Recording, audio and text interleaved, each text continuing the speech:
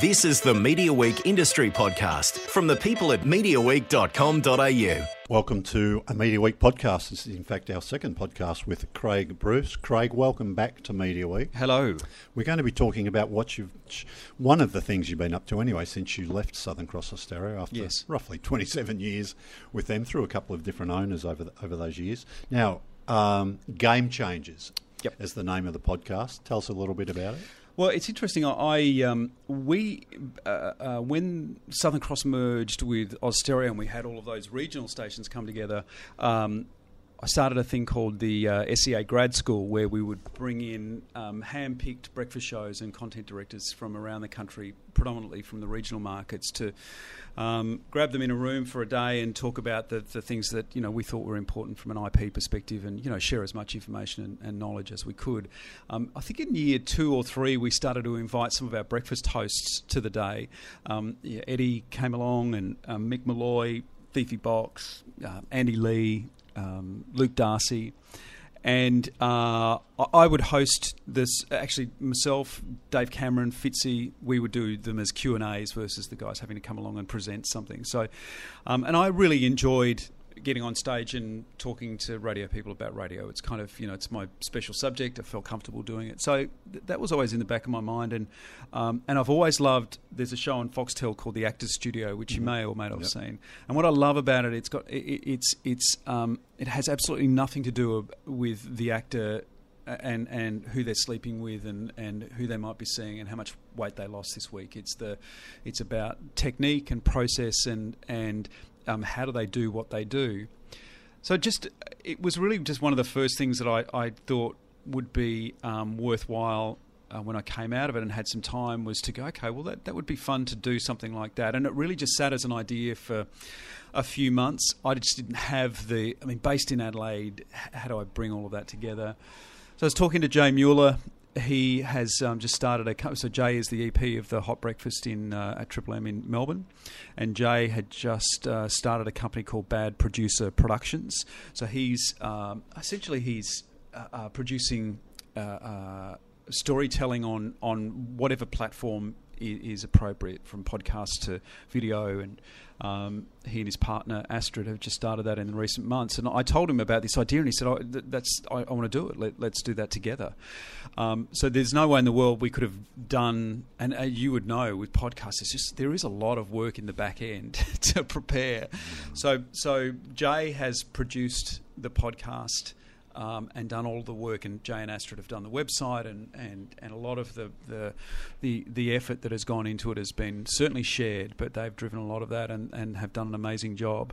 And look, the opportunity was, I was pretty nervous about getting in front of the mic again, because I hadn't really done it from an on-air perspective for such a long period of time. So I wanted to talk to people that I felt comfortable with, and I wanted to, I guess Series 1 are the people that I really like as well as respect. So, they're all at varying levels friends, I guess, as well as colleagues.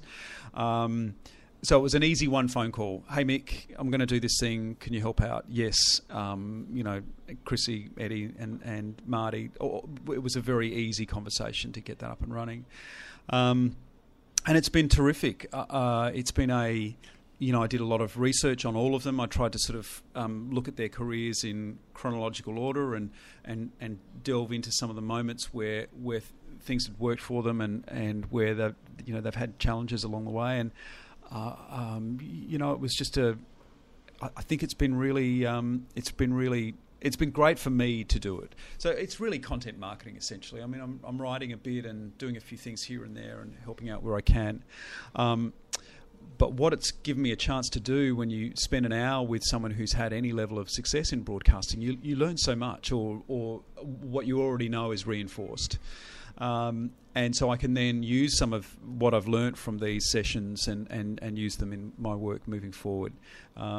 So yeah, that was the idea behind it. As I said, it's a joint project, and it would have sat on the shelf if Jay didn't come along and say, hey, I think this is a really good idea and let's make it work. And he's every bit as passionate about it as I am, which is awesome. And it's been great to have a partnership like that. And yeah, so far so good. Can you make any money out of it? I don't know, mate.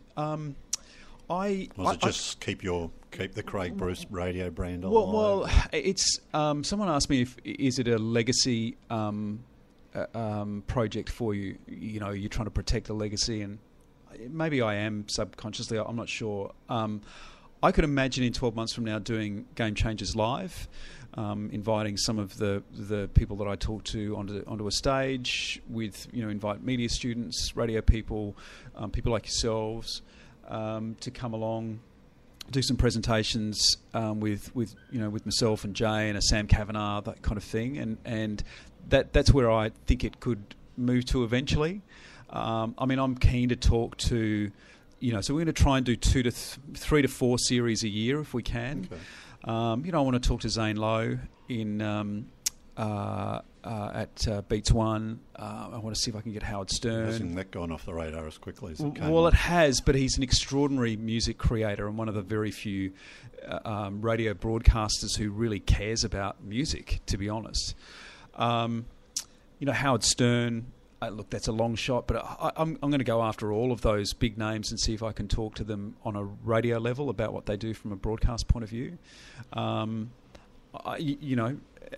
we'll see where it goes. I guess it's like anything when you step out of the warm bosom of corporate life where your salary is guaranteed on a week-to-week basis. You kind of put one step in front of the other and see where it might lead, and if you can kind of stay... be persistent and have some resolve around a concept, it might turn into something down the track. I've listened to both the first two, Chrissy Swan and Marty Sheargold. And both Nova employees. I think the next two, was it right? Eddie's Maguire, then Mick Malloy? I think then it's James Brayshaw. Brayshaw, okay. And then Sam Kavanagh and Mix at the end. Oh, okay, yeah. Okay. Will there be many awkward moments through these things? I mean, because some of these people have been colleagues. Yep. I don't think you actually ever worked with Chrissy, did you? No, I haven't. I mean, I like Chrissy a lot, and I think you could probably hear that in the interview. I don't think I could program her because I like her too much. I think I think you've got to. So you might avoid that awkward conversation in this series, but there will come a time. Well, I agree. Possibly someone you might have had to let go. Yeah. Or I'm talking to Kyle at the moment, and I'm hoping to do. In Series 2, I'm sure he will do Series 2 together, and he'll be a part of that, and that will be difficult. I'd love to talk to Alan Jones. I don't know him. I've never worked with him, but I'd love to speak to him. I just think the idea, at the heart of it, it's the study of success in broadcast, and my view has always been. The fastest way to get better at anything you do is to look at the benchmark in your field of choice, whatever work you might be doing, and try and understand and observe them and pull apart technique, process, behaviours, attributes. And so I did that when I was at SCA. My thing was always trying to put people on a pedestal as soon as I could find someone. We did that with Hamish and Andy right from the start. As soon as we knew they were special, we just put them out front of pretty well any group that we could to go, we can all learn from these guys. So let's sit down and be open to how do we all get better at what we're doing. So that's the concept, I guess, is to go, it is a really difficult industry. It's brutal. I mean, one of the things that I've noticed with all of the interviews I've done, from Brayshaw to Malloy to Maguire, Chrissy, Marty, they've all had their fair share of failure. None of them have had it all in their own terms every time. Even Eddie. I mean, Eddie had his moments back in the early 2000s, finishing up in Sydney, and he talks about that on the podcast. And so I think it's good for young people to hear that there's no clear path to success, and it might look like a straight line, and it might look really, wow, how did that happen? Click your fingers, and where do I press Control Alt Delete and make that happen for myself? Well, it just doesn't work that way. And when you sit down and talk to these people, they're really open about the fact that there's been plenty of moments where things haven't turned out as they would have hoped. Yeah, and I get that's one of the things that intrigues you too, I think, because there's a moment during the Chrissy Swan interview where you can tell you're probably sitting up paying a bit more attention, was when you asked about, I think, her departure from mix as it was then in Melbourne. Yep. You know, and I think you're actually interested. It was probably one of the few questions you didn't know the answer to. Yeah, and there was a bit of a pause there from her end as well. I'm not sure that she I think it was something about on the table and then she paused and then think, no, it wasn't. And I was surprised. I mean, I always thought that Chrissy and Mix were a natural fit. And hey, I've been on both sides. I'm sure there were, and I haven't spoken to Duncan about why Chrissy left Mix, and I'm sure he has a very good reason for it. But outside looking in, it always looked like a perfect match for her to be on that format moving forward. And maybe not so much the KISS brand, though. Maybe might have been in there thinking way back then. I personally... But then you could argue with that too. Yeah, you could. Anyway, we were glad when Chrissy left and they put Matt in. Matt and Chrissy would have been a very, very scary proposition for SCA, and thank God it didn't happen. Hey, it doesn't matter now, but certainly then. So yeah, that was certainly something that I noticed, and I think I mentioned to you previously. You know, the other thing that I've really noticed, and it's something that you'll hear as a theme throughout the interviews, is this idea of curation is at the heart of what good talent do. They know when to say no, and they know themselves well enough. They won't accept.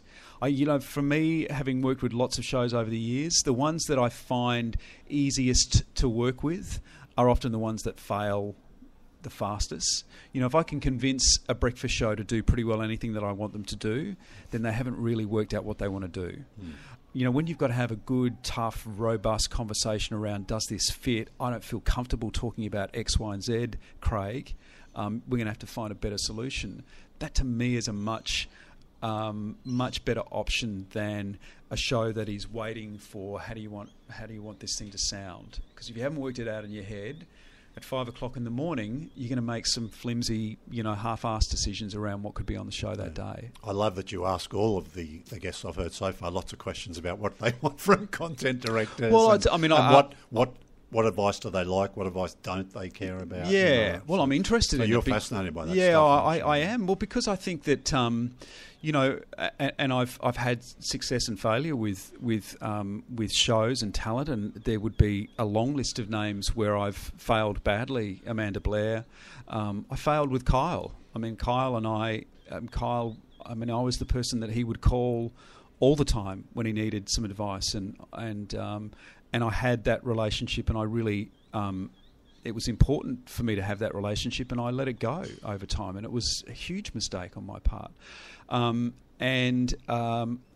content director role, and you hear Chrissy talk about it. I mean, if you're not in their camp, and if they don't feel like you have them and you have their back, it's really hard to do the kind of work that Chrissy does, which is that vulnerable, I'm going to say whatever is on my mind. They all talk authentically and openly about their lives, but you've got to feel like you're being supported. Yeah.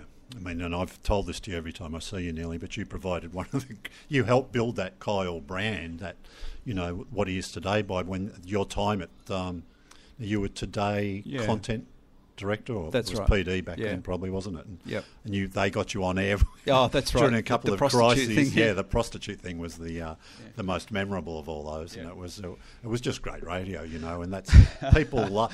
That's why I think a lot of people don't understand that people love to peek behind the curtain of a radio show. And it's a relatively simple thing to let the listeners in on, And Kyle and Jack do that best. Exactly. It's simple in theory to do it well, true. And there's plenty that have tried to do it. And to do it authentically like they do it. I mean, that was always the thing that I noticed with Kyle and Jack back in the day in those early stages of the show. I mean, when they talked about what are we going to get noticed for this week, they wanted a really tough response. They didn't want... let's do something simple and easy. They were saying, okay, well, how close can we get to the line so we don't cross it? And occasionally they did, but let's scare ourselves here. And it was, white knuckle all the way, often.